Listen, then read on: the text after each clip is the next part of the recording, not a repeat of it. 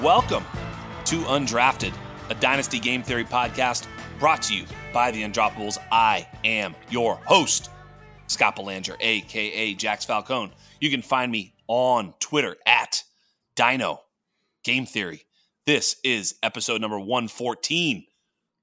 Let's get on with the best Dynasty show on the planet. There is no doubt at this point. There is no doubt. You know, I never used to say that, but I think we're getting there, man. We're having a lot of fun. And I've got a great guest this week, and he might turn the tables on me. But I had something I was thinking about. I saw, my buddy, the Bean Counter, had quote tweeted this guy who was like, said something about analytics. And it reminded me of a rant I've been wanting to do for a while. So I'm going to do it. It's going to take a second, but it's really just this analytics bullshit. Every time that I see someone arguing about this analytics, I hear it on, whether it's Bill Simmons or the fucking, the national broadcast. They're like, the analytics is telling them to do this or that. You know what analytics is? This is analytics. Taking information, trying to figure out what the information says, and then making decisions on it. You know who does that? Every goddamn person in the world. Everybody in the world takes a bit of information and then tries to make a good decision. Even non-analytical coaches use analytics. You know what analytics are? Information. Information is 3rd and 2, and my running back is 240 pounds. I'm going to go for it. He's just using minimal analytics. He's using heavy back, short yardage. Go for it. That's it. Whereas some other nerd is like, well, 3rd and 2, the success rate on 3rd and 2 is 72%. And okay, great. Well, you know what? That just makes them using different information. It doesn't make one guy non-analytical. They're all fucking analytical. It's what information do you have? What information do you value? That's it. So I'm so fucking sick and tired of hearing that analytics is bullshit. They should just go. Go with what? They close their eyes and coach? Call a pass. This is ridiculous. I'm so fed up with it. Every bit of information is analytics. God dang it. All right, I'm all fired up. I'm gonna bring my guest out. But it's true, man. Maybe he'll have something to say. Maybe he's gonna tell me to settle down, take a Xanax, and fucking go to sleep. I don't really know. But I do have someone that I have, small name. He's only got about 1,000 followers. I think he's fantastic. He is working his ass off. He is doing the real fucking grind out there. And I wanted to have him on the show because I think he's the real deal. He's a great guy, super connective on social media. He's working for so many different, websites and fantasy football outlets, just trying to put himself out there. And you know what I find at every corner is everybody likes the dude. And so that's the guy I've got on the show today. Today, I welcome you to Nick Botiford. Nick, come on out and tell the people what's up. I'm super excited to be here. Mr. Jax Falcone, thank you for having me. Yeah, what do you think about my analytics rant? Bullshit or what? Or am I onto it? I mean, it's just fucking nuts. These people are like, analytics is just, you don't need them in football. It's like, yeah, the wind, the stadium, whether you're playing on grass or turf, whether your quarterback's arm hurts, whether the fucking offensive line is, every bit of the information is the analytics. Am I crazy? No, you're right. I always tend to think of this as all data is good data, and it's just up to the individual interpreting it to decide, what they want to do with it. And as you said, that can be numerical. That can be, base numerical, right. However you want to phrase 240-pound running back. Right. The big one seems to be the trust the defense or go for it debate. Yeah. And I saw Josh Norris, he was tweeting about this, I think it was Monday night. And, in some ways, going for it, if you fail, I think you're trusting your defense a little bit more than punting. Like you're risking it all. Anyway. Right. Yeah. Good point. Right. Yeah. No, I'm all about it. The number side of things that was my entry point to the sport. It's taught me a ton. I actually had a surgery from the Seahawks lead physician when I was a teenager. And he asked me, "Do you play football?" And I said, "No." He goes, "Don't. Your knees are going to break." And so that's how I approached this game since I was probably 13 years old. I played football for my entire life, every single year until my knees broke. So that's actually fucking facts. Yeah. Yeah, that's true. I was ahead of the curve. Yeah, that's right.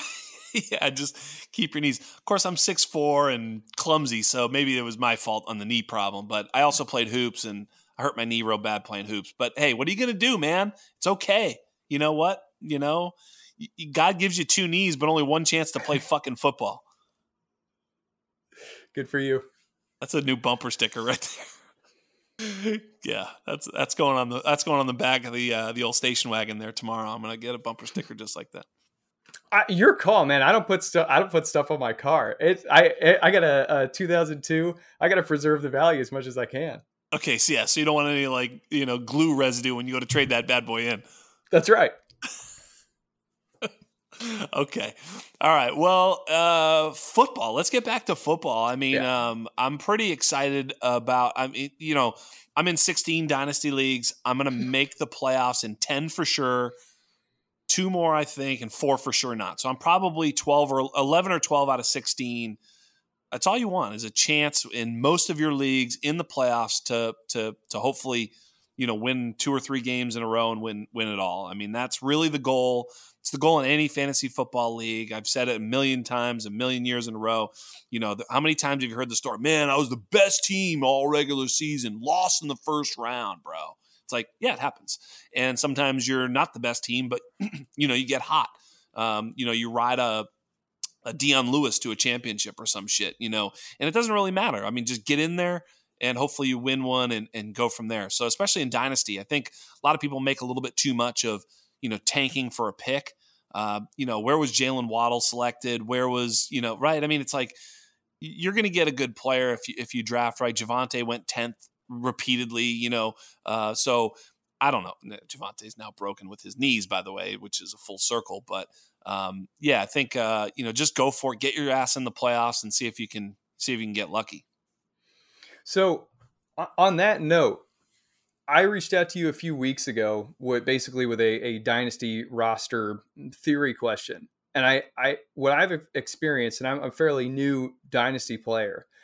I thought I knew what's what when I started this game. And I very quickly learned that was not the case.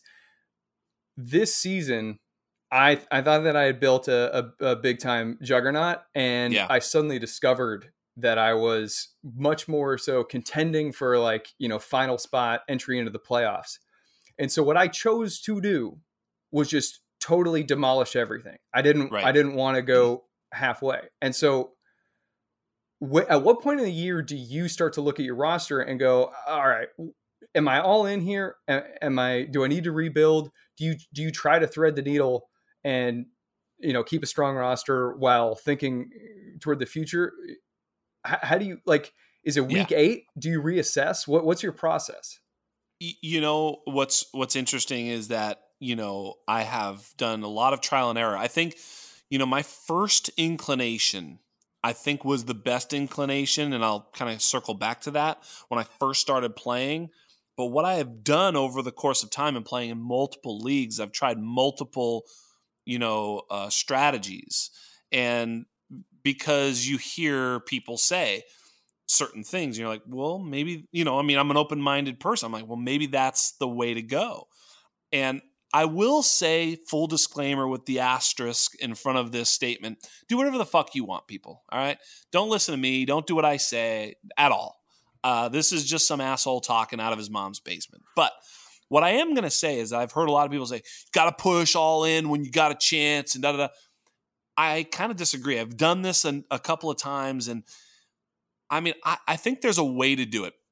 For instance, I've pushed all in mid-season last year, 2021, for Derrick Henry and Christian McCaffrey.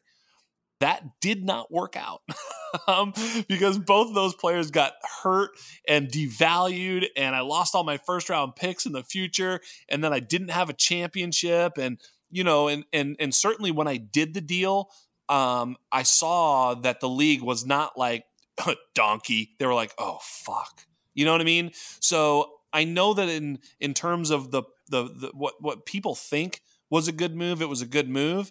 But in hindsight, and I'm not trying to be results oriented in that those guys got hurt, therefore it was a bad decision.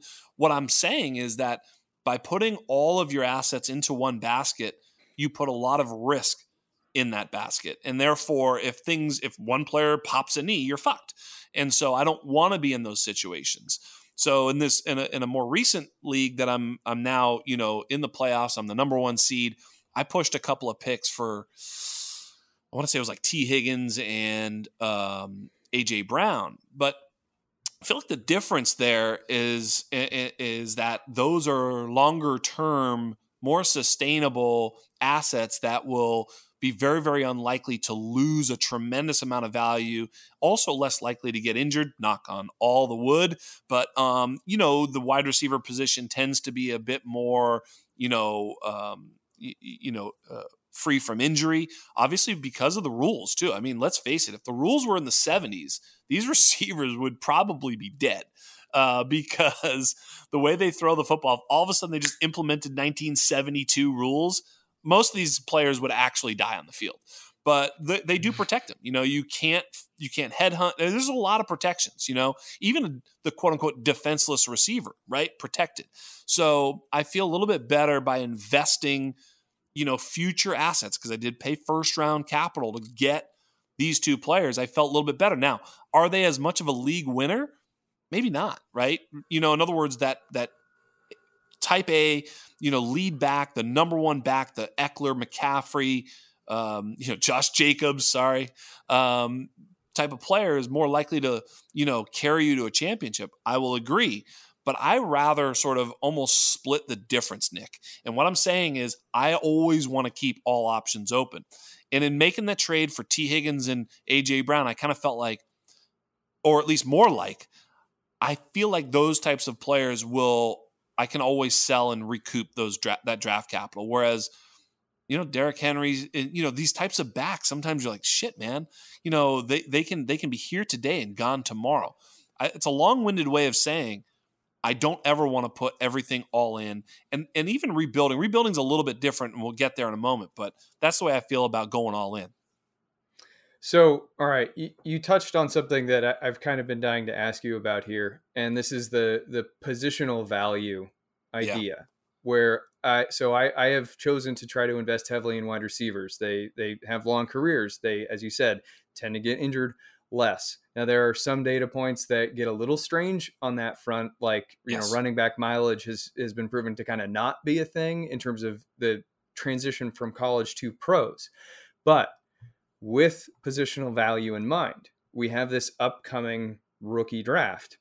Bijan Robinson sent you a tweet earlier today that I think he's got like the highest PFF rushing grade of all time. Yet he plays this position that in my mind is scary.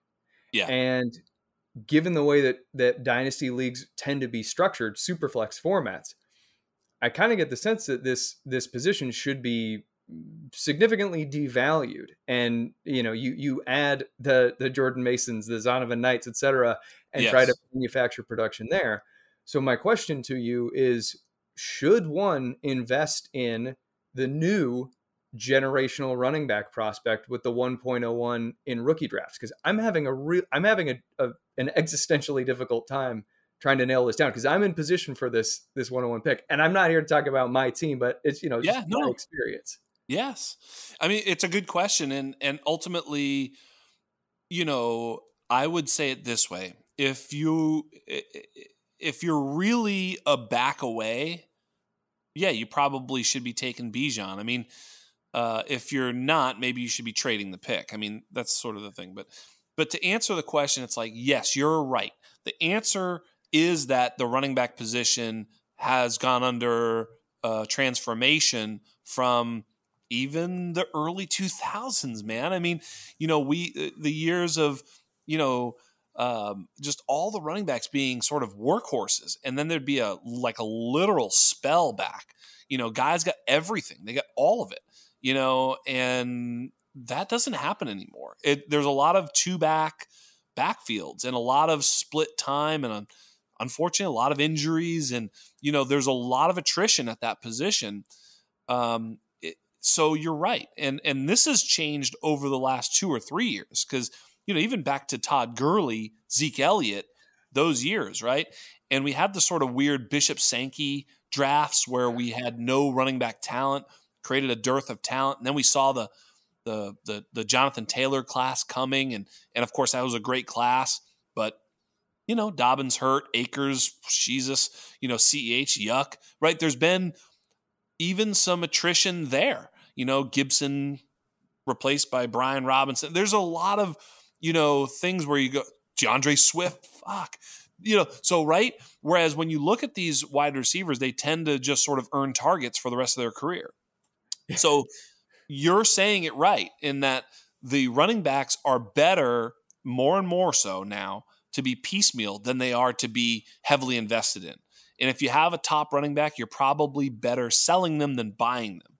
That's probably the big lesson when I talk about what I did for T. Higgins and A.J. Brown versus what I did for Derrick Henry and CMC last year. And yeah, that's the sort of the learning is in what we're really trying to do in Dynasty is two things that simultaneously, and you'll hear a lot of people talk about one or the other, but not always both. Win the fucking championship and gain value, right? So there's a lot of guys who go, look at this roster, dude. I got 20 first-round picks. I got fucking, you know what I mean? They're like roster bait. And they'll just sort of show you how good the roster is. And you're like, well, what's your record? 4-7. But next year, bro, it's going to be so good, And it's that they're only concerned about this quote-unquote value, right? And then there's these other guys like, yeah, I just bought fucking Dalvin Cook for 3 first-round picks. I'm going to win this year. It's like, well, you got to be able to play both of those things at the same time. And that's why understanding how to use your value to win is very important, as opposed to just saying, I only want to win or I only want to get value. How do I use my value so that it increases in value and I win? Holy shit, that's the holy grail of dynasty dominance. So this idea of asset accumulation, what I hear is the end goal tends to be acquire picks. And then if you can, I think I've heard Scott Connor talk a lot about how the value of acquiring more picks and then having someone sprinkle a veteran running back or something, just something little extra something on top, right before the deal gets done. Okay. But in this event with Bijan, is it straight? You probably don't have an answer for this, because I think that this is just kind of all over the place. Ask it anyway. Is someone crazy for drafting Bijan with the intent of selling him? Because I don't think his value will ever be as high as it is on draft day. After that, I mean, we already have the mystery box. We already have he could be a 2,000-yard rusher. He could lead the league in whatever. After that point, when he puts his cleats on the field and suddenly we're going, but what about his ACLs? Yeah. Right? Will his value ever be higher than before he takes the field? Yeah, maybe not, right? Because here's the corollary. It's Saquon Barkley versus Breece Hall, right? So when Saquon Barkley came out, before he was ever drafted, he was this dude, I'll pay you anything for Saquon Barkley. I'll do fucking anything, whatever you need, right? Whereas Breece Hall was like, I'm not sure. I'm not sure if he's the 101. He might be more of a mid-round first in a stronger draft. So I'm not so sure, right? That's the narrative. So therefore you're selling on narrative, because at the end of the day, it turned out that Breece and Barkley were at least very similar in terms of production. Obviously, Breece also popped the fucking ACL. Thank you very much, as they both did. Oh my God, so didn't Dalvin, so didn't Dobbins. Oh my God. So yes, but you're right that if you can sell the Bijan Robinson pick for a treasure trove of assets, you should do it. Why do people not do that? Well, because they're like, oh, fuck, I want Bijan Robinson. That's why. That's why. Just so you know, that's why. 2 reasons. Number one, I don't want to look stupid. I don't want to fucking sell him and then he's the best player of all time. And I'm like, dude, I had a chance, but I sold him for Terry McLaurin in a second, Obviously that's not the trade, but it's like, oh, fuck. But yeah, you should absolutely do that. You should absolutely do that. I go back to the Saquon Barkley draft. I will tell you right now, my 1.02, lock it in, no fucking doubt about it. In that draft was Darius Geis. No doubt. No, listen to me. No doubt about it. I wanted Darius Geis everywhere. And I was only in a couple of Dynasty leagues at the time because I was just getting started, in Dynasty. And so Darius Geis, I have the 1.02. I've got my guy. Well, as it turned out, I sold that pick and I had the 106 in a loaded running back draft. I sold those 2 picks, and it was really difficult to do. I think I sold it for like 3 future firsts, right? So I sold the 102 and the 106 for like 3 future firsts, which I was targeting the future classes, the JT class, whatever, and like a second round pick that year. So I was like, I'm only moving back a little, but the value was too good, and I sold it. But I was like, when I sold it, I said to the person who bought it, I said, congratulations, man. You fucking won a champion. You're going to win a championship. This is fucking congrats. And you know what? He ended up drafting, and it wasn't a bad pick at the time, Darius Geis and Royce Freeman. It's like, what the fuck? So, yes, nobody would have thought that those 2 guys would have been total busts at the time. I will tell you that. So in hindsight, you look back and go, dude, Royce Freeman, he wasn't even, okay, fine. Darius Geis, total off the field. Everybody's got this revisionist history, like they know. But in the moment, he was the 1.02. So that's what the fuck he was. And so a lot of times selling those players. Now, the flip side of that is sometimes you're like selling and you sell on Justin Jefferson. So you got to play it both ways. But yeah, the running backs is an issue because you have to really make sure that you're ready to compete if you want to have high-end running backs. So the guy who's pushing the button at 101 for Bijan, I don't know. Yeah, unless you're a running back away, I'd much rather extract the value of what Bijan is worth right now. You're 100% right. Okay. And I understand the feeling you're describing there, where it's the wait a second, but I want Bijan. Like, I've had that with Pacheco. Like, drafted him in the 4th round, and I'm like, I'm such a badass. And what's interesting is with this running back position, that's a player who landed in the right spot. And you mentioned the other day on your show, yeah, you should probably sell. Like, if you can get a first or something, you need to sell Pacheco right now. There's something I want to get to, but with this in mind, Dameon Pierce. Yep. I don't want to sell him, but I think he's a must sell. He's a 4th round running back. These guys, like Pacheco, he lands in the perfect position, doesn't even catch passes. Dameon Pierce lands in a terrible position. He's out playing it. But either way, they're just so situationally dependent. It's like, when do you ever want to invest in this position at all? And I'm somebody who thought running backs were, the greatest thing in the world when I was Pete Carroll's fan 3 years ago. Yeah. Yeah, you're right, man. It's like, everybody's got that fear of selling, sort of too low. Like, you sell Pacheco right now for a late first, and then he's Jamal Charles next year. That's the fear, right? It's the fear of dude, you sold Pacheco for fucking. It's like, but I think that fear becomes less and less realized after you've played for longer and longer. I'll give you an example. In I don't remember what year. It was like 19, actually, I think. Jerick McKinnon signed with San Francisco. Pretty lucrative little contract. And it was the Shanahan thing. He was going to be the Christian McCaffrey. Like, that's what obviously not the talent level, but dude, pass catcher, 10, 12 carries, but 5 to 10 targets in a San Francisco offense. This is going to be unbelievable. McKinnon. And I was a McKinnon truther. And I had an offer of a late first for McKinnon. I declined. And then he popped his knee and, he missed 2 years, whatever. But that was a bad move. I should have sold McKinnon as soon as the hotness was there.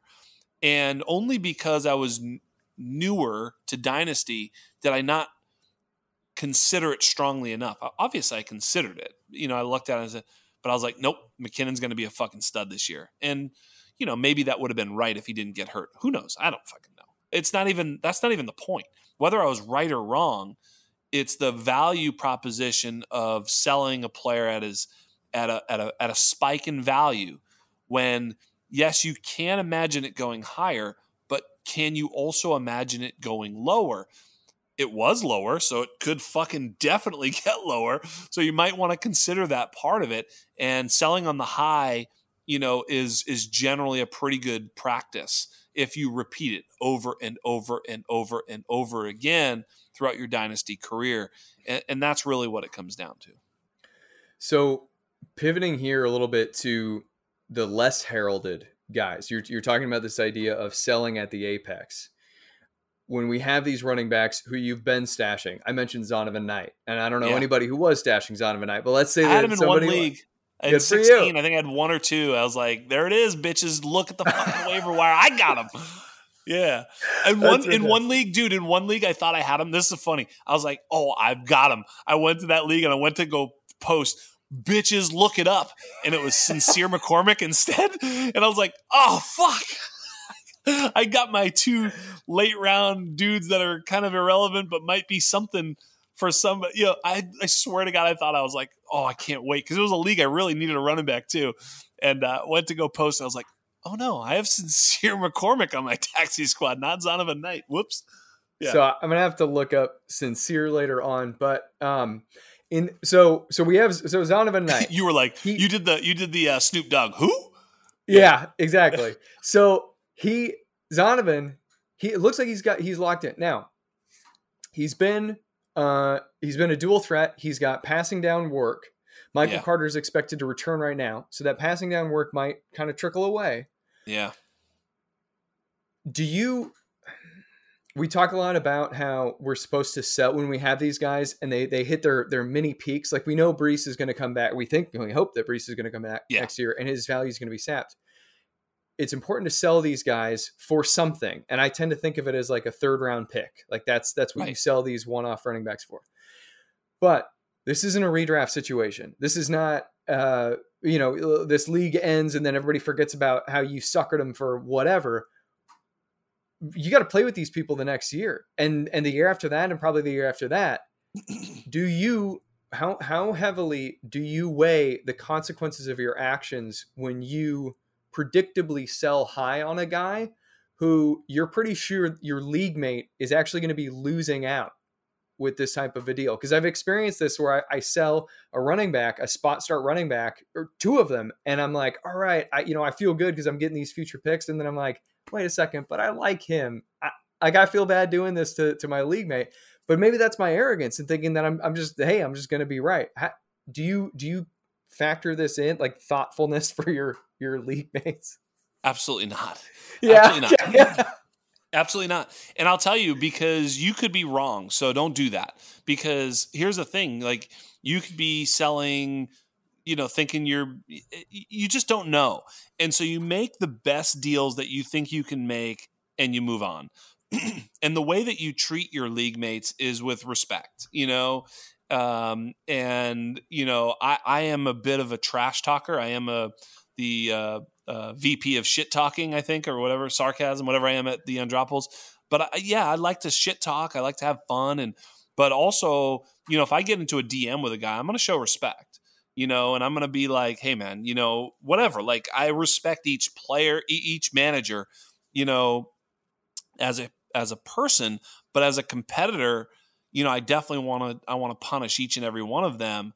And if they're soft, then they will be like, I'm not trading with him. Okay, well then that's their problem, right? They've put themselves on an island. That happens. I literally won one league 4 years in a row, and everybody in that league, basically, it's kind of illegal. It's a little bit of collusion, but they basically say out loud in the chat, no trading with this motherfucker, But you know what? That's respect. I won the league 4 years in a row. They can do whatever the fuck they want. I mean, it's a little bit collusion, but it's also a little bit, you reap what you sow, right? Like I was a bit brash and I made some big moves and I ended up paying off and I won and they hate me. Well, that's fine, right? There's also leagues I'm not winning.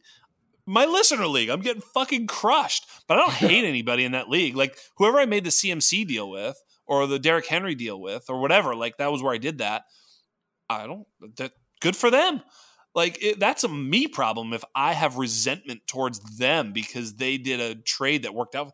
That's bullshit and that's pussy ass shit. So for me, don't even think about it. Just make the best deal as you can, treat people with respect and move on. I like the question. I really did because I think there is something to that because the grain of truth in that is that if you're a complete ass face in your league, then people will be like, fuck that dude. Like I know in some leagues, there's a guy who put out in one of my leagues, he put out a thing. He said like, whatever it was like, I'll sell, I remember what it was now. He said, I'll sell Devontae Smith in a second for any first. So I immediately offered him my first for Devontae Smith and his second. He declined. I said, you're a fucking lying cunt. You know what I mean? Like, you know what I mean? Like you put in the chat. I didn't put in the fucking chat. You put in the goddamn chat.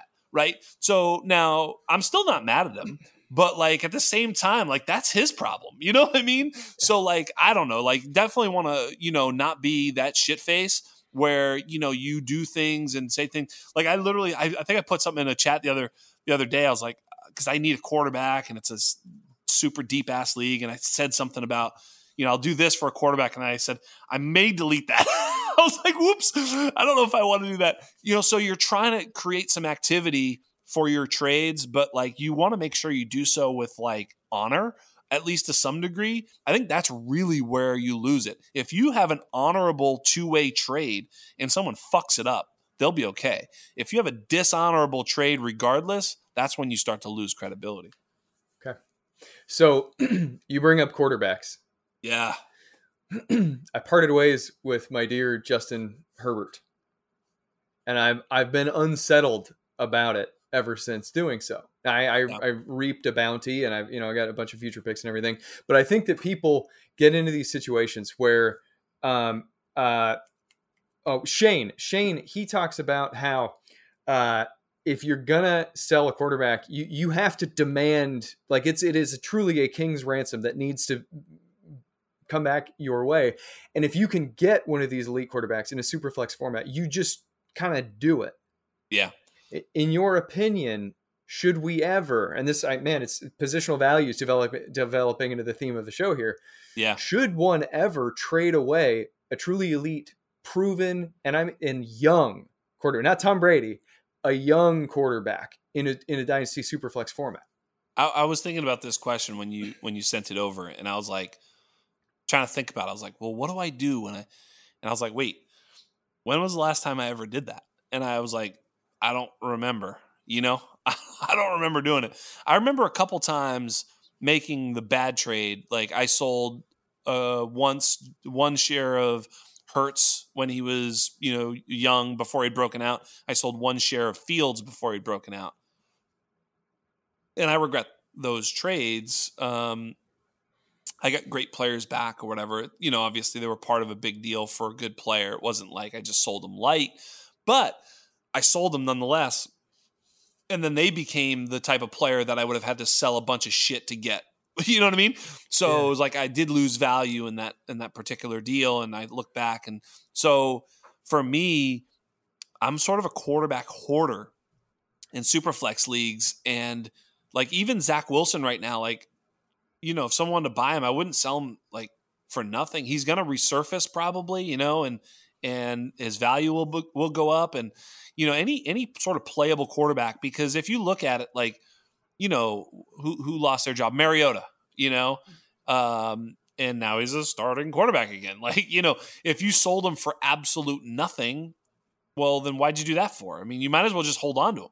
So, the quarterback sale is something that, yeah, you're going to have to pay my ass because, there's some leagues I have 4, 5, 6 quarterbacks. Will fucking pay up, or I'm just going to hold them. And then y'all have to fucking deal with it. Like, and I'm not going to sell for nothing. I'm not giving because here's the other thing. If you're holding these quarterbacks, in some ways, you're also boxing out your opponent. Literally today, I was so pissed. And it was Shane, this motherfucker. In the Dynasty Game Theory Invitational, I'm going up against Justin Boone of The Score, who, by the way, is excellent at what he does. Justin Boone, what's up, buddy? but I'm going up against Justin in the semifinals, or not, whatever, the first round of the playoffs. Or no, excuse me, to make sure that we both get in the playoffs. Pardon me. We're both like 9-4. Need it. We could both be out, or either of us be out. If we win, we're in, okay? And he's got one playable quarterback. And Shane sells him Mike White for like a second-round pick. And I'm like, fuck. I have like 6 quarterbacks. I have like, I don't remember but I have like these other guys that he could play. But fuck that. I'm not going to sell, And Shane bails his ass out and gives him a QB2 to play against me. And Shane didn't do it to me. But like, just that one sale of quarterback is a huge, huge deal for Justin against me in this league. And if I lose, I'm going to be pissed, and it's because of the quarterback market. Him having to put because here's the thing. You go, well, you can put a guy in there and it's going to be, 10, 15 points. No, he's putting his worst fucking guy in there. Guy's probably, it could be like a real problem who he's got to put in there. It could be a Jonnu Smith. He's like, fucking let's go. So he could go from a 0 to a 25, 30-point output. That's a big difference. So, again, those quarterbacks in those Superflex and Q2B spots are very, very important. And, you just don't want to give them away. I'm not saying Shane gave him away, by the way. I'm just saying he could have waited a week. Well, but what do you think of that value? So so Mike White basically assumed the role of backup running back that you've been stashing. Oh my God, he's at his peak right now.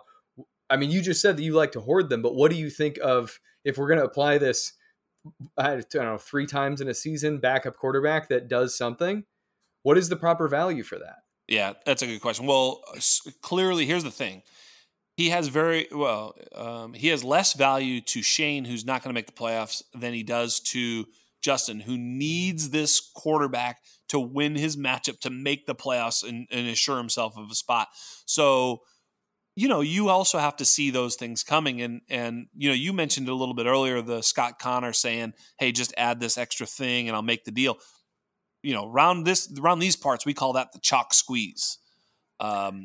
Chalk is a great trader because he's willing to make fair trades, like good, fair trades, but he's going to squeeze it. He's going to say, you know what? Maybe, I don't know. Yeah, I'll do it, but I just need maybe a 24 third or whatever. He's just, yeah, it's fine, but just maybe I'm good. All right, fine. And then he makes a trade. And then whatever trade it was, he also now just got the extra little piece. And I think in this particular case, whether Shane did or didn't, I don't know. But he probably should have been like, oh shit, look at Justin. He needs he's in some need. And now he has to say, hey man, I'll totally give you Mike White. But look, there's a possibility Mike White's the starter next year. And by the way, that's true. I mean, Let's face it. That's possible. I'm not saying it's probable. I'm saying it's possible. What, 20, 30, 15% chance? I mean, some sort of motherfucking chance that Mike White just takes this shit over and is Kurt Warner, Tom Brady. Possible, okay? Let's fucking get that out of the way. Dak Prescott, right? And again, not probable. So he has to say that in a DM or however they're communicating. Like, bro, I mean, I might be giving you a starter next year. I know it's a rental for you to win this year, which is also very important, but my goodness, I mean, let's just do the second, but this, and maybe just throw in, hey, look, what's his face is injured on your bench. Da, da, da. He needs to squeeze his ass, right? And he needs to extract value, even if it's a little bit on the margins, rather than, just giving it away.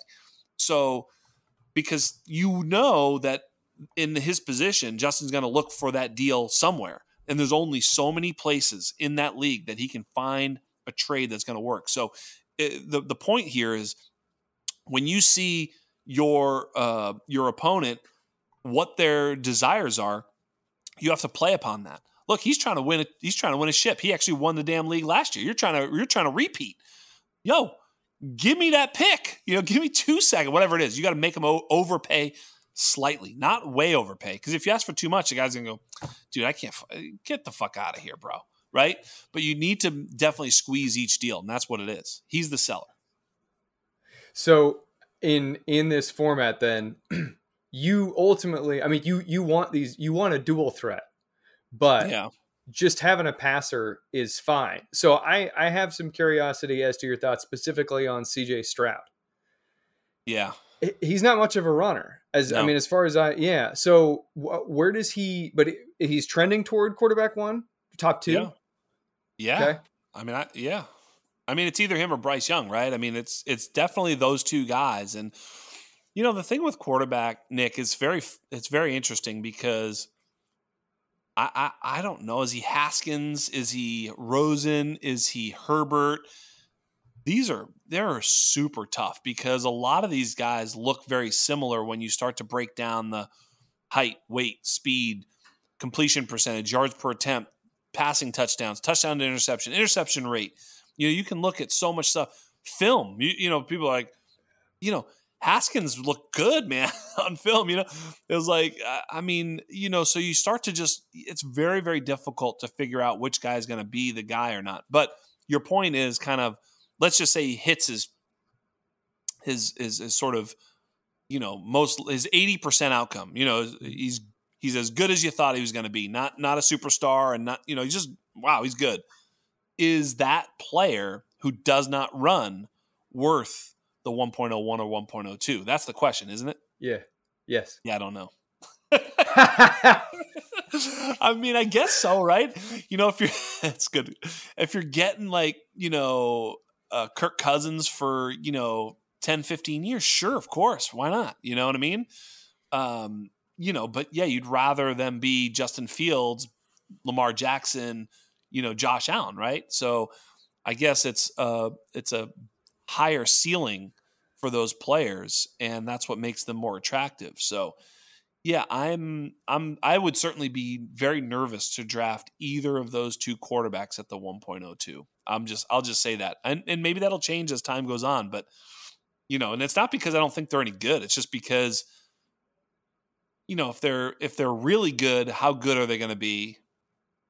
And if they're we know what happens if they're not. We understand that the possibility. So I'd probably be looking to trade that pick, to be honest with you. Interesting.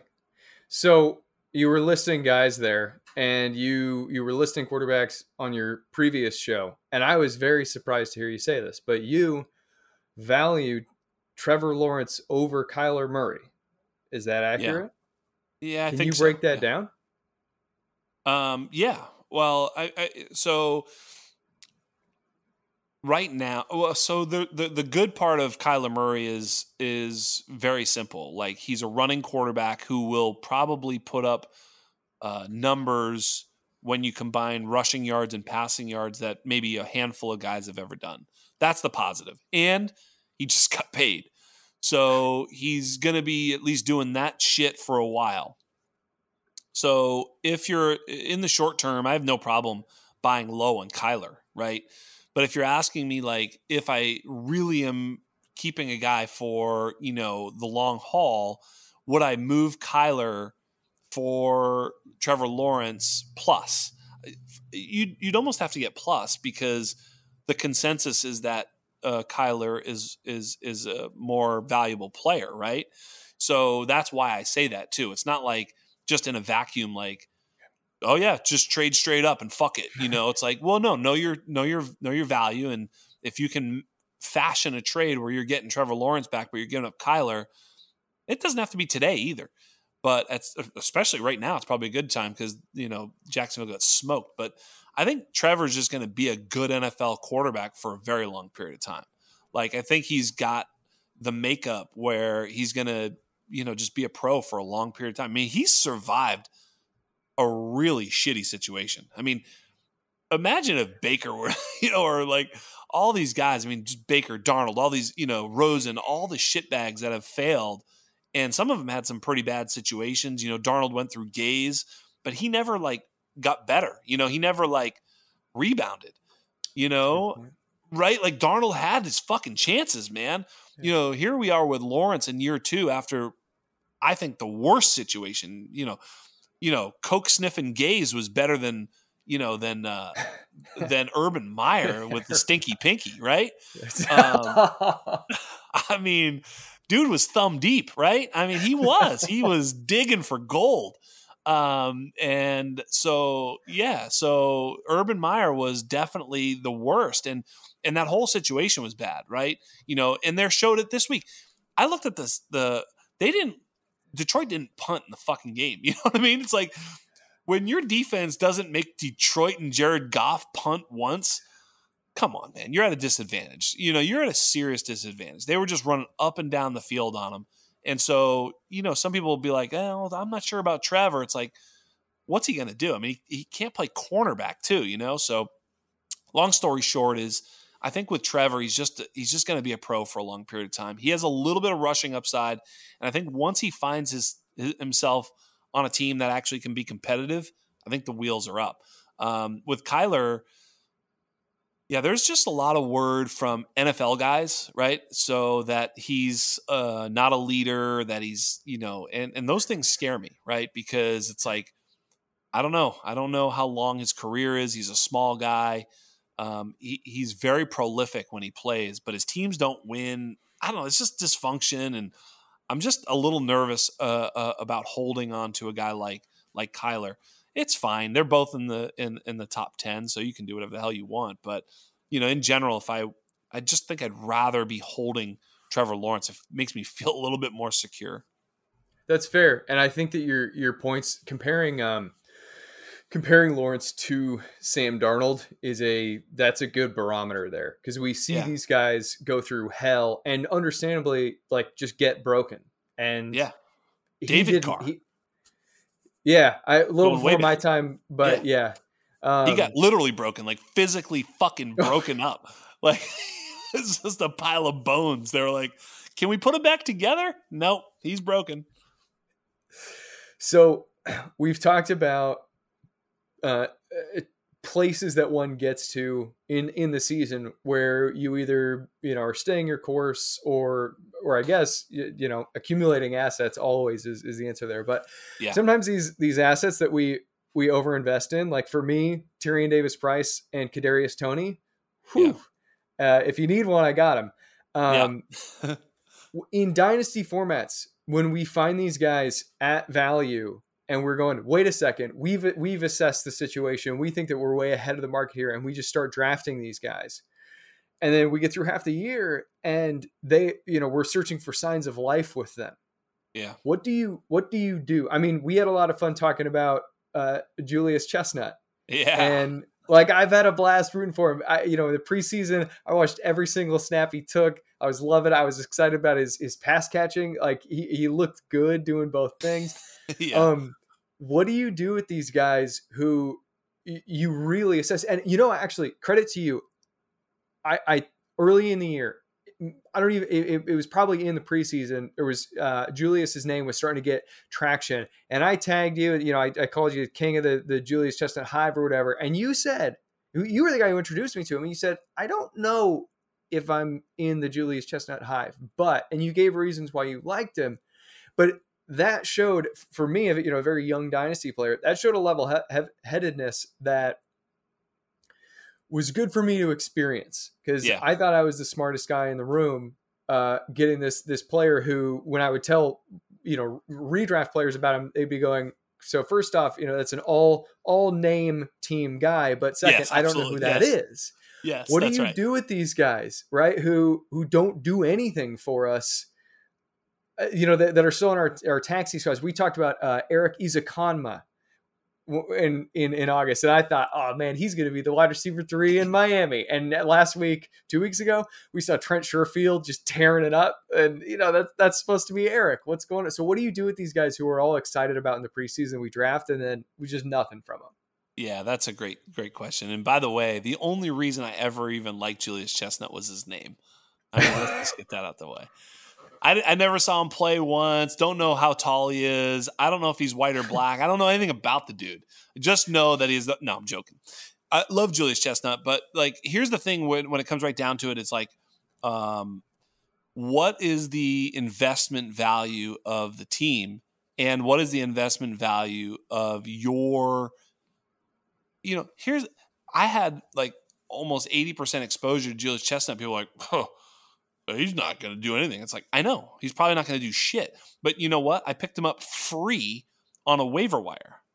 And if Derrick Henry's foot were broken, I have a 220 pound back who runs a 4.5 40 who was unbelievably productive in college at a small school, who somehow made the team as an undrafted free agent, who everybody who, every article about him is dude's a dog. Everybody loves. So like, yeah, that's why you picked that guy up. The process was right. Jordan Mason, same thing. I actually never expected either guy to do shit in the NFL. But when they both made the team, that was the success of the call. The call was, hey man, I think there's a little something here and it's better than the other shit. The Javian Hawkins, right? There were people who thought Javian Hawkins was a top 5 back in his class, never saw the field, didn't make teams. Like, he's fucking 5'8", 122 pounds. Like, what are you talking about? Like, if you're going to pick a guy who could possibly, come from the depths and make it happen, you got to be looking for guys like we've pointed them out, man. Ramondre, Elijah Mitchell, James Robinson. Fucking play the recordings of this damn podcast. It's been the guys we talked about. And so those are those types of guys. And, so running backs we know are all opportunity based. If Derrick Henry cracked his knee open and it was done for him for the rest of the year, Chestnut would become Haskins is hurt. Hilliard's a pass. They'd be like, all right, well, he would probably get some level of opportunity. And if he ran with it, like Zonovan Knight did, then he'd fucking be a starter. He'd be a 15 touch guy a game tomorrow. That's crazy. But he also is more likely to never do shit, And so understanding that is what it is. Eric Ekuzama, who I can't even say his name, but like, betting on him was a bet that, first of all, he looked pretty damn good in the preseason. So that looked good. I wasn't too on Ekuzama, but I get it. Okay, I get it. Why I wasn't too on him was not because of him. He actually looked great. I felt like I was missing the boat in the preseason. I was like, fuck, I might have missed this dude because of talent.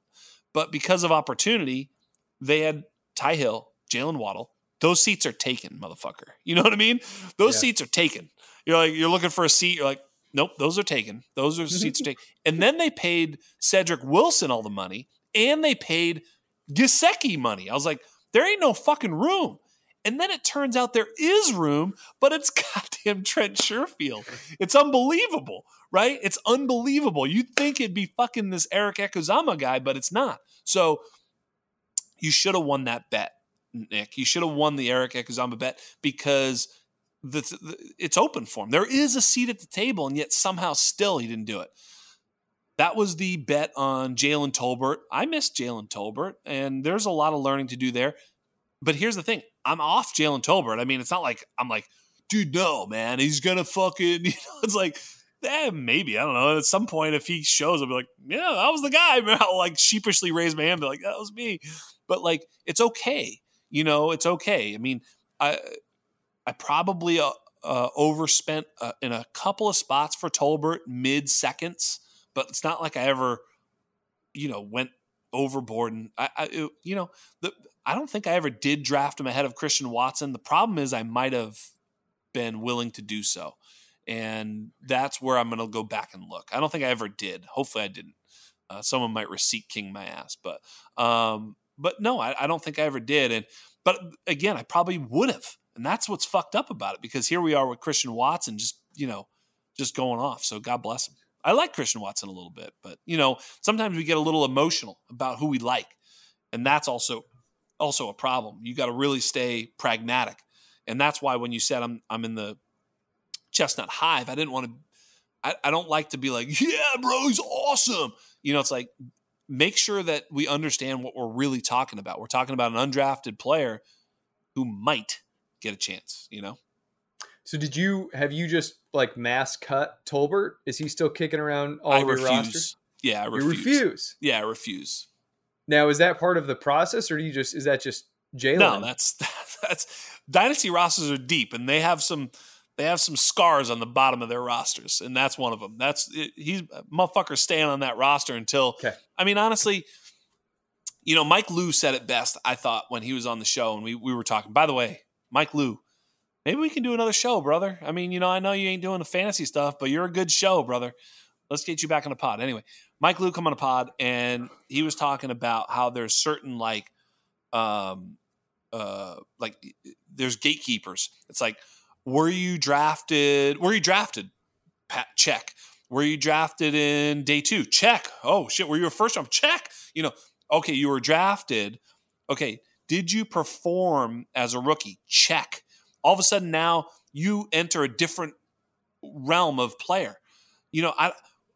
I used to have you two together. These two, player A and player B, both get drafted in the 3rd round. I'm pretty close. I prefer player A. Okay, great. Well, player A gets drafted in the 3rd round. Player B gets drafted in the 3rd round. I still prefer player A. Well, then the season starts. We're 8 weeks in. Player A has played 42% of the snaps. Player B hasn't gotten on the field. Player A, the other way around. The guy I didn't prefer has played, and the guy I did prefer hasn't played. I like the other guy better now. You know what I mean? It's like once you can't hold on to your priors, Like, I obviously like Christian Watson way better than I like Jalen Tolbert. Like, what the fuck are we talking about? You know what I mean? Like, yeah, they were close for me coming in, and yes, one was drafted in round 2. It's like Pickens and Sky Moore and all these guys, Jamison Williams. You have to start to move these guys as they start to check off the boxes of what they're actually capable of doing. And Christian Watson has shown that he's capable of making big fucking plays in the NFL, right?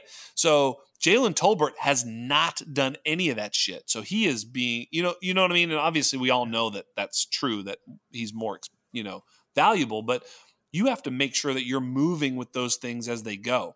If Julius Chestnut didn't make the team, I'd have been like, well, he didn't make the fucking, what do you drop him everywhere? But he did make the team. So I held on to him in a lot of leagues. In a couple leagues I dropped him because it's like, he's a tertiary player. But yeah, you have to really look at those sort of benchmarks as either they made it or they didn't, and then go from there. All right. So we've talked a bunch about, we're just discussing receivers. We've talked about quarterbacks, running backs, the position that we have not touched on, which is simultaneously the most underwhelming and most maddening, tight end. You were tweeting the other day. Yeah. So you were tweeting the other day about how Kyle Pitts is still a great prospect. Yes. And Travis Kelce, though, I fell for Kyle Pitts. Oh my God, so hard. And I like, and even his advanced metrics continue to show this unbelievable prospect. And yet you are advocating reason in comparing him to who is probably now the GOAT, Travis Kelce. Is that fair? I mean, is it still Gronk, or do we give it to Kelce? I mean, for you to even mention that Gronk isn't the greatest tight end of all time is a little disrespectful in this house, motherfucker. I mean, I don't know who you think you are coming in here and starting to move the furniture around. No, I'm joking. But I mean, look, Kelce is the greatest fantasy tight end of all time. That is a fact, right? So, like, it's just a fact. Now, if you were saying, that Gronk is a better football player and therefore affected winning more than Kelce, I could hear that argument, right? Because Gronk was also a 3rd offensive tackle. That's a fact. Like, he was a problem. But because he was so big and so tough, the only way they could tackle him was like to missile launch his fucking kneecaps, right? They did. They missiled. They would just missile toward, like, literally head first, diving at his kneecaps.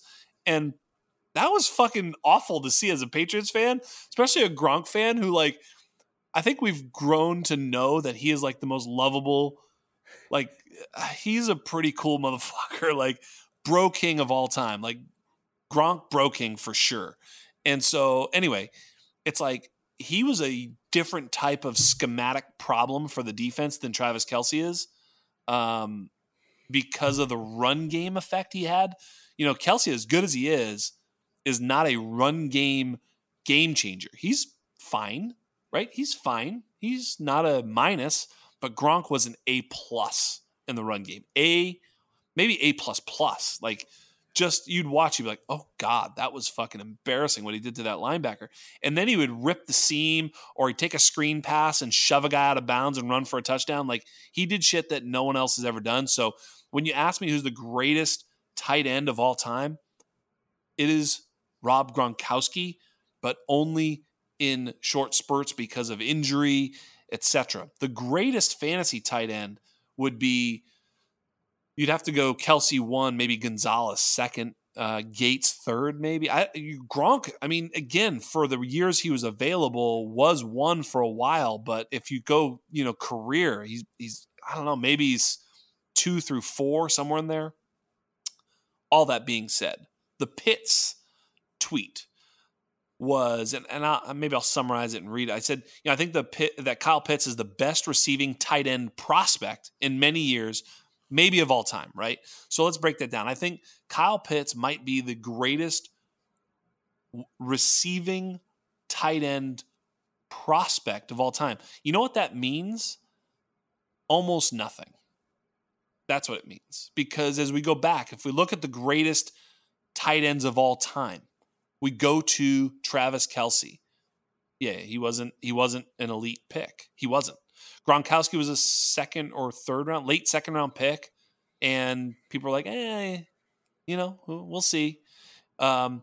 Antonio Gates played fucking basketball.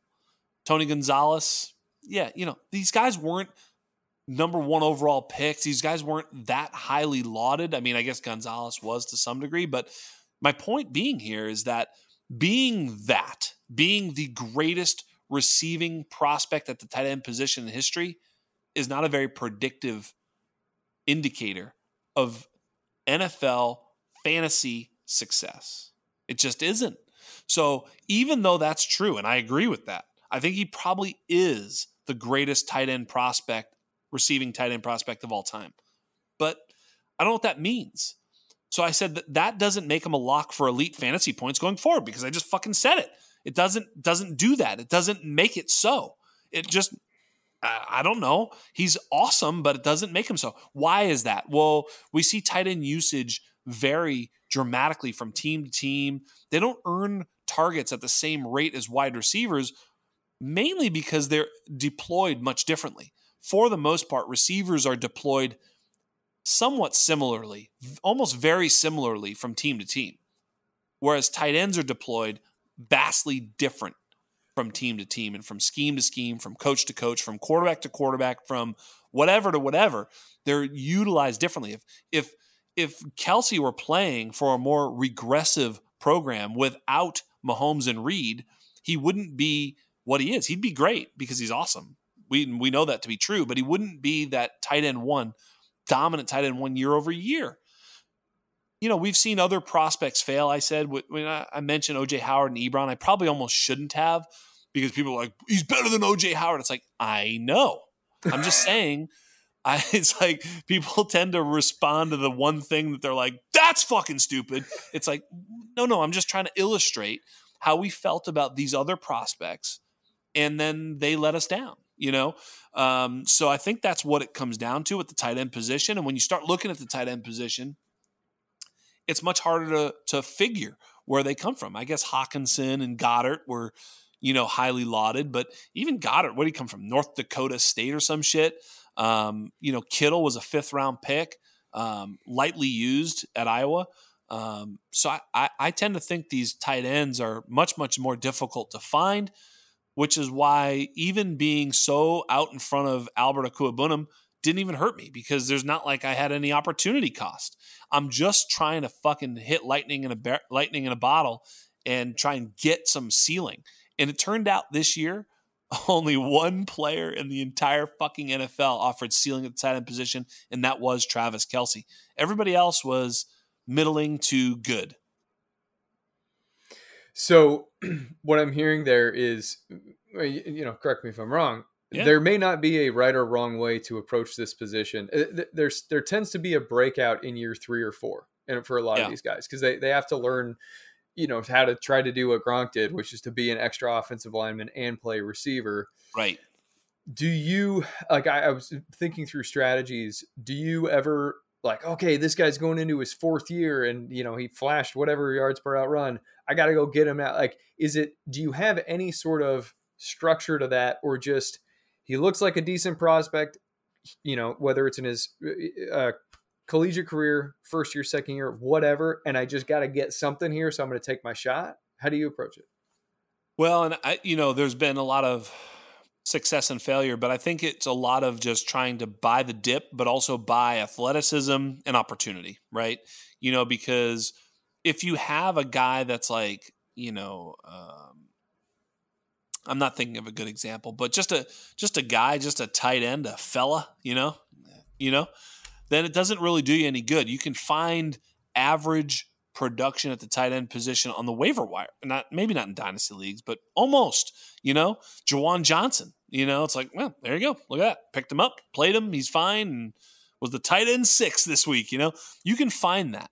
But to find Kittle, by the way, who I did call Kittle after rookie season, before rookie and after his rookie season, really like Kittle. Why? Well, the reason I like Kittle was the same reason I like Albert O, for that matter, was that he made big plays at the tight end position with the ball in his hands. It's like the guy's super athletic, big, strong, and fast, and made plays with the ball in his hands. Like, well, shit, if they give him 5 or 6 of those a game, you're talking about 80 yards and a touch every week. Well, that's what you're looking for. You're looking for yards and touchdowns.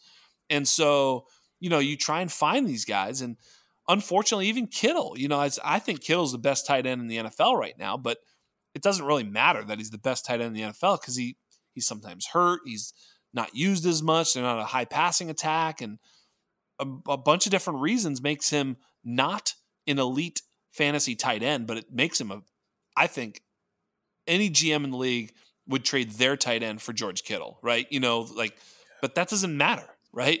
It doesn't matter because it doesn't equate to fantasy points. Well, I forget who I joked with on the pod about points per block or points per pancake, PPP leagues, they're just not coming. It's not happening. It doesn't fucking matter. Points per, block that the running back takes it to the house doesn't matter, right? So, for that reason, you're just looking for upside. You're looking for big plays, and they're very, very hard to find at the tight end position. This year particularly, almost impossible to find outside of Travis Kelce, and that's been, either you have Travis Kelce or you don't have Travis Kelce. That's basically the tight end. It's like I either have him or I don't have him. Those are the 2 tight ends you have this year. So given the difficulties that position has in just producing generally, like as you're illustrating here, it's Kelce, and then it's, hopefully someone like you'd feel pretty good about Hawkinson, but he's not Kelce. Right. When you see a promising profile, do you go at him aggressively? Yeah. Yeah. And I think, for me, look, Kittle was taken late. I don't necessarily want to invest early in tight end because it's not predictive. It's like this year it would have been Trey McBride. I went back and I looked at like this past year would have been Trey McBride. And it's like, he was definitely over guys like Dulcich, et cetera. And, maybe it's Trey McBride, but certainly it looks like if you were redrafting right now, Dulcich would be the tight end 1 in the class. And I went back and I looked, and if you look at like the running back classes and the the wide receiver classes, the guys that are taken at the top of the draft, by and large, are the guys that are dope. Draft capital matters. But if you look at if you go back and look at some of these draft classes,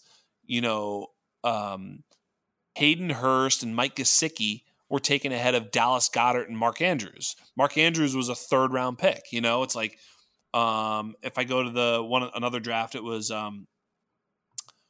where was it? Oh, Kittle was taken in the 5th round. And ahead of him was, Adam Shaheen and Michael Roberts. And, we loved O.J. Howard and Evan Engram. And Engram put out a good rookie season. And Njoku, Gerald Everett. That was a pretty good draft class for tight ends. But like Jake Butt, all those guys were taken ahead of George Kittle, who was clearly the class of that class. We loved Tyler Eifert. He was a 1st round pick, but he was taken ahead of Zach Ertz, and who was taken ahead of him was, then it was Gavin Escobar and Vance McDonald and then Travis Kelce in the third round. So we look at these, Gronkowski was taken in the second round after Jermaine Gresham, who was definitely the tight end one that year. So we're not very good at identifying him. RIP, pour one out that same year. Jimmy Graham and Aaron Hernandez were taken basically in the fourth round. Jimmy Graham 3.31, Aaron Hernandez in that fourth round. Tony Moecki and Ed Dixon were taken ahead of Jimmy Graham and Aaron Hernandez. So, you start to look at like the draft capital and it matters a lot less. And I'm not saying that, to not just ignore draft capital. I'm just saying that generally taking shots a little bit later, like mid to late in your rookie drafts, is a good place to find these guys, because that's where these guys were taken. So that's what I'm really saying, is that while draft capital is super, super predictive at other positions, with tight end, a little bit less so, and athleticism is more predictive than draft capital, or at least if you kind of correlate the two. Okay, so with that said, then I want to ask you about a specific fourth round tight end, blazed a 4.5 240, Chigoziem Okonkwo. Let's go. Tennessee Titans. So I've been tracking this guy. Actually, I meant to go look up when he like caught my eye, but he has been popping in the per routes data basically all year. He saw a big uptick in on-field usage around week 9. Since then, among NFL tight ends with at least 15 targets, he's number 3 in targets per out run with a 27% targets per out run rate. He is number 1 in yards per out run with 3.54. Now that data, shout out to the 33rd team in True Media. That's where that comes from. Those numbers are that's preposterous. 3.54. Now I know his sample size is small. This week he gets to go up against Jacksonville, worst coverage linebackers in the league. Like, I am ecstatic. I'm starting him everywhere, but I fall prey to this where I latch on and I get too excited. What are you doing with this prospect? No, that's a great question. I mean, Cheka Kwango, pretty exciting prospect. And I would say that you're on to the right data points. Yards per run, yards per catch, yards after contact, because that's what leads us to guys that actually have some, because, a guy gets, 4 catches for 22 yards and no scores. It's like, yeah, he played all game, bro, but, one catch from Okonkwo, he can really make it happen, 40 yards and a touchdown. You're like, boom, there we go. That's a week at tight end. So I like Okonkwo. Boy, they have a type, don't they? Delaney Walker, Jonnu Smith, and now Okonkwo. I mean, these guys that are slightly undersized, under that 6'4". What's check? Like 6'2". So, I think that's 6'3", 238. That's with shoes on. He's 6'2".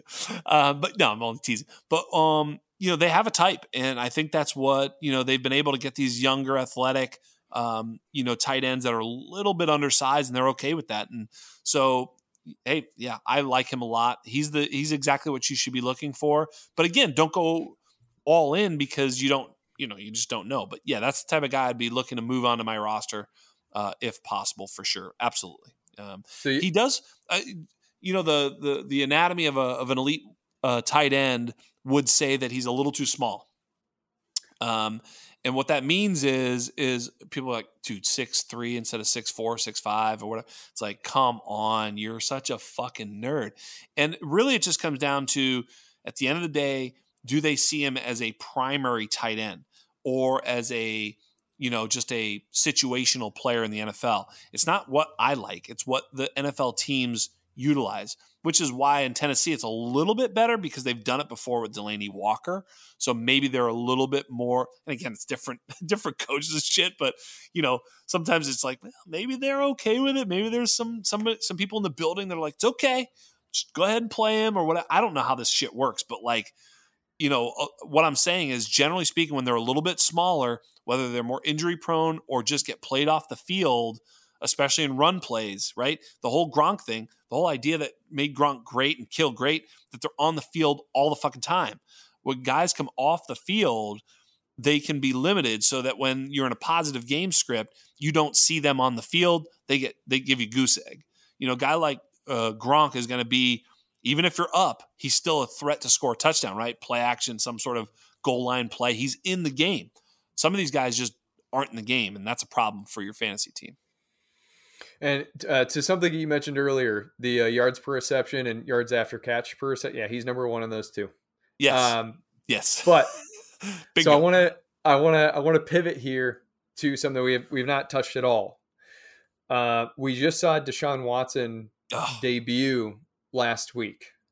Now, I think that his suspension will end up being a lot longer than any quarterback. I mean, I guess so. It's probably going to. He didn't play football for like a year and a half, almost 2 years.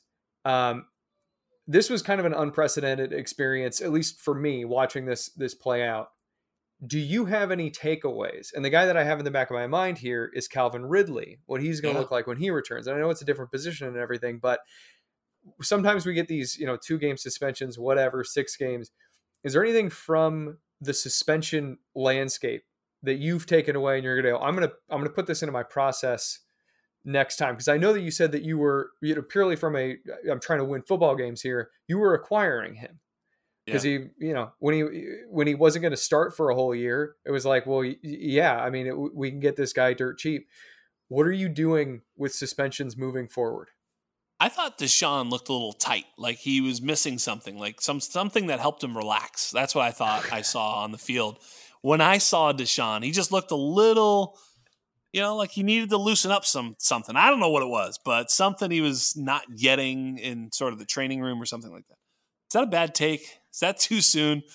I don't think so. Dude, he's a fucked up dude. So he could just eat it, But, yeah, I mean, has there ever been a player that everybody sort of secretly fist pumped and just kind of did the thing where they're like, yes, he sucked this week. That's fucking great.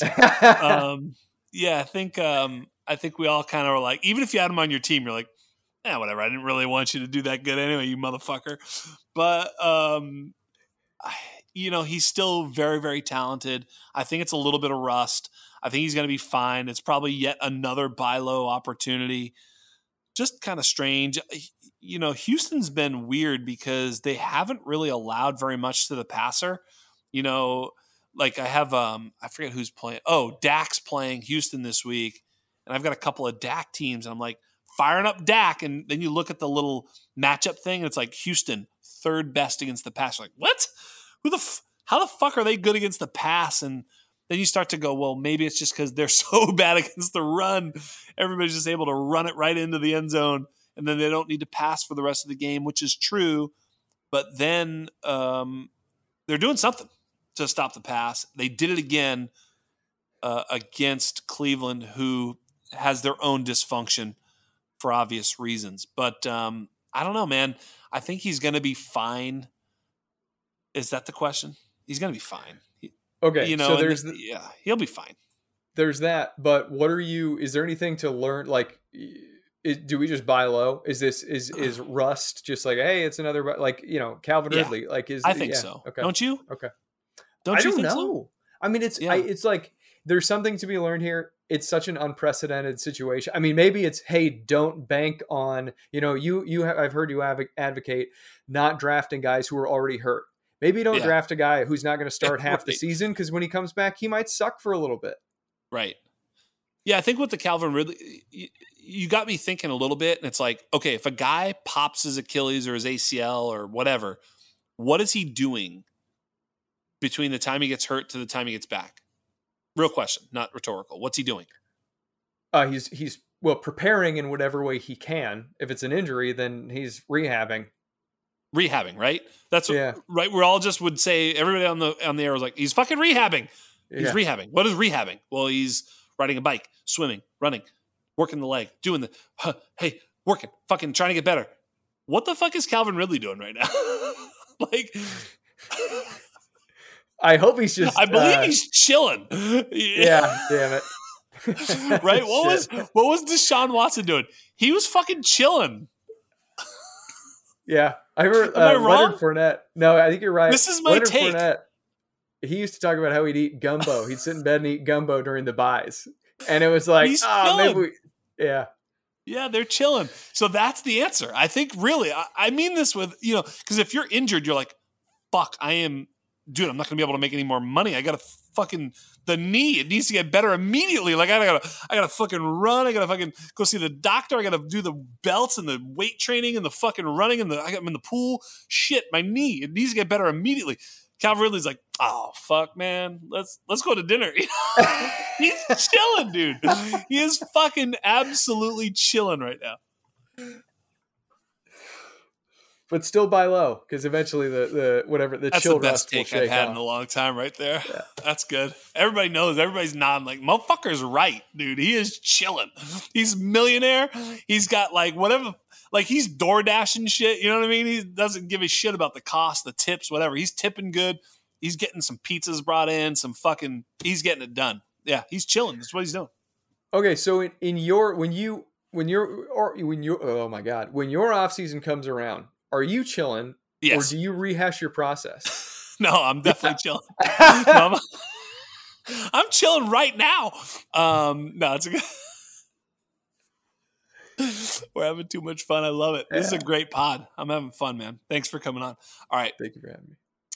I mean, yeah, of course. Look, I think that's a good question. And to get serious, if I may get serious, yeah, you got to look back and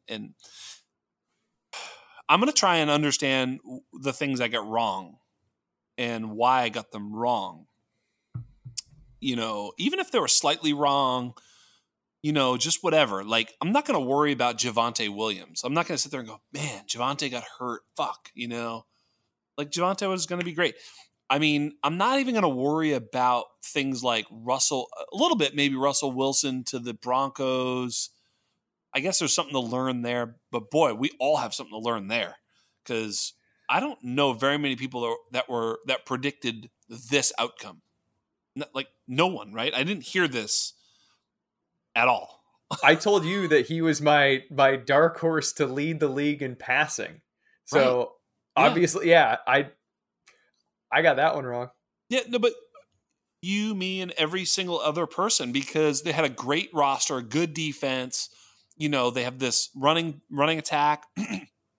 They brought Melvin Gordon back, which hurt for fantasy, but actually helped for real life. You're like, two-headed monster. Like, the wide receivers.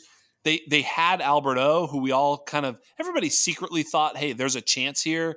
And of course, it was fun to sort of pioneer that. But also Dulcich, it was like, hey, if he sucks, they still have a good tight end there. Like, there was no stone unturned. Patrick and Sutton and Hamler and Judy. And it's like, dude, wheels up. The most efficient quarterback in the history of the league. And he's going to a team. Like, what could go wrong?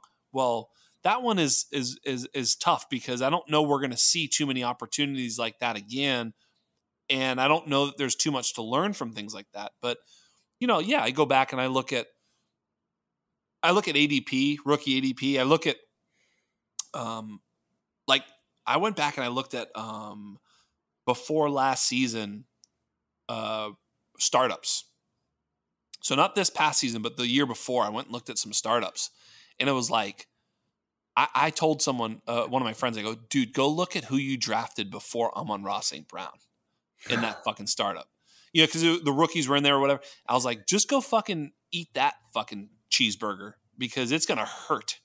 And sure enough, you go back, you're like, oh my God, dude, how did I, and it's not to say that you fucked up. It's to say, why did you do that? And why was it such an egregious mistake? What should we be looking for in the future? Because you don't want to be too overweight on rookies and startup drafts. That's not the answer specifically. Although JJ Zacharyason's done some pretty good work that says like these rookie wide receivers after their rookie year are generally good. But anyway, long story short is like, what is there to learn from all those things? And that's what I like to go look at and start to see where the pitfalls are. Where were the really bad picks of a startup draft that you just did last year?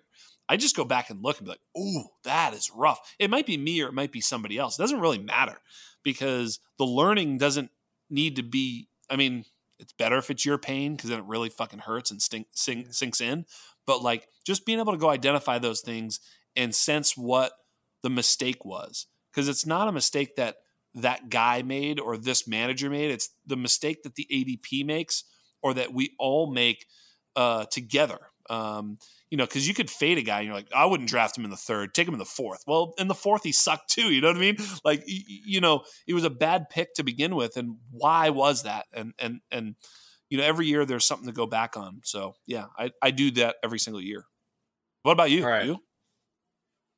Well, okay. So for me, the clearest thing that I took away after my first season playing Dynasty, and I know this is, I guess I'm giving more of a results thing here.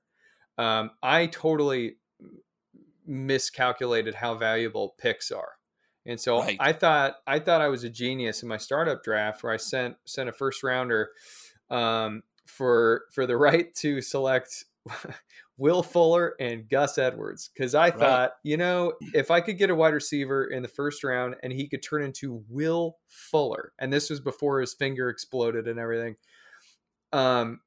then I'd be happy. So why not just take Will Fuller? And I understand now, you don't want to be tied. You don't want the assets tied up there. You need to, you need to be duplicating your assets where you're gaining something and you're gaining something down the road.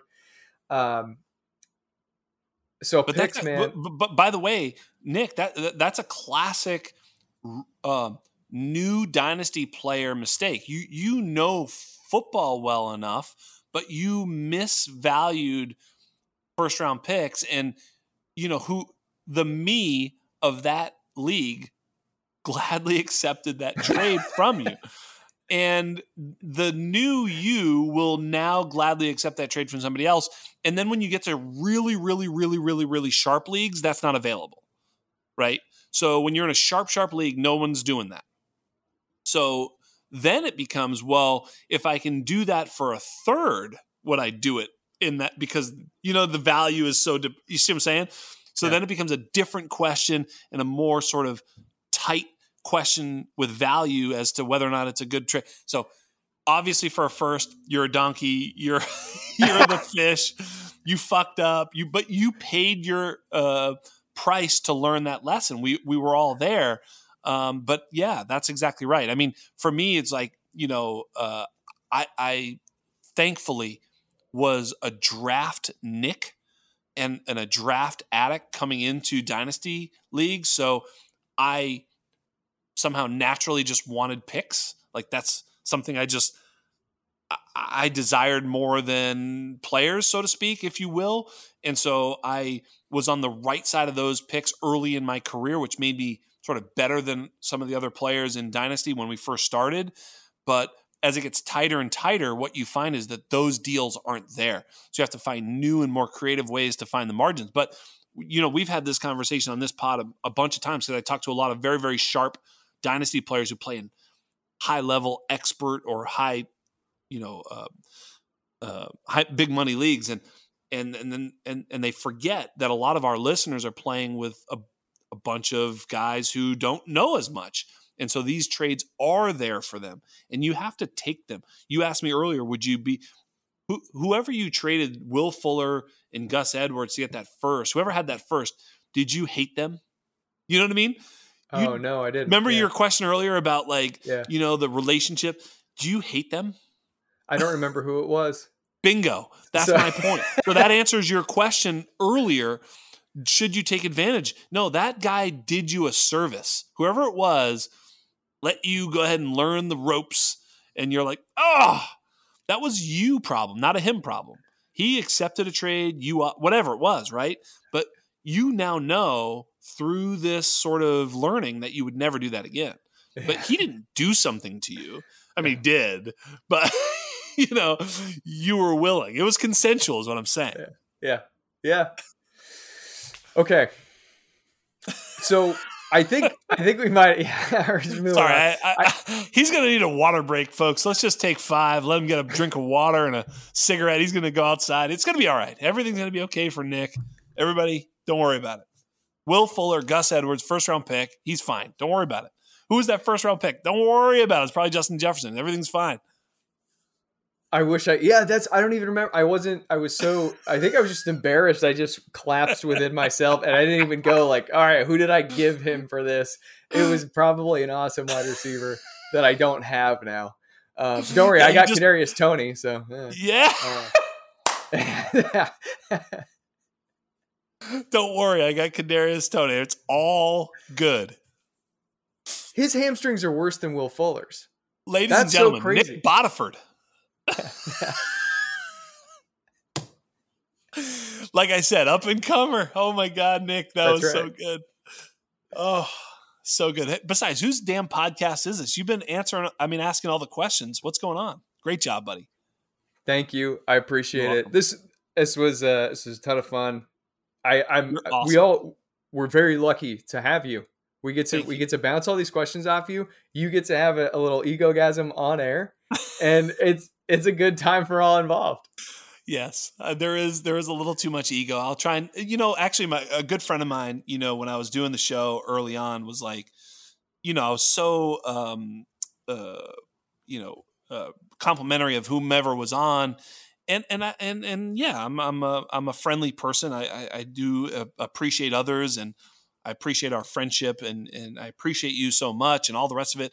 I sort of let that come out. He was like, "You need to go on air and tell everybody you're the fucking best in the world." Blah, blah. I was like, "That's fun. That's fun." And there's something to that. I think people want to hear some of those types of things. I don't know. I just have fun with it. I told you before the show that I don't really have a boss or a master. We don't do ads. Everybody listening to this show gets to listen without, hearing something about shaving their balls every 5 seconds. I mean, we are sponsored by, Manscaped. They're fucking fantastic and all the rest of it. But I let it happen elsewhere. I fight against it every time because I think this is my show. I want it to be fun. And until someone's paying me a fucking boatload of money, then they don't get to fucking sponsor my show. It's just the way I've done it. And yeah, we have partners, and all the rest of it. But this show is about to be is about being fun and having fun, and that's what it's about. And it's about creating the show that I wished was out there. And and bringing folks on like yourself. You were outstanding today. We're not done if you don't want to be. If you have anything else to add, I mean, you were asking me a question when I rudely interrupted. Did you have something else you want to mention? Well, I think that we kind of covered it. The last idea here was basically what is it that young dynasty players, what do we fail to ask? What do we fail to wonder about? And I think my example might, like I said, might have already covered that there, but there's always something. I think there's something more to learn in every scenario. Do you have any sage advice to leave the listeners with? No, of course not. You guys know that. I have no sage advice. I just have bloviating takes of fucking epic rants of nonsense. That's what I've got. That's why the people tune in. That's what they want to hear. And when it comes to the new people, the fact of the matter is there's probably nobody who's new to Dynasty listening to this stupid ass show, in December when they could be spending time with their family, getting a Christmas tree.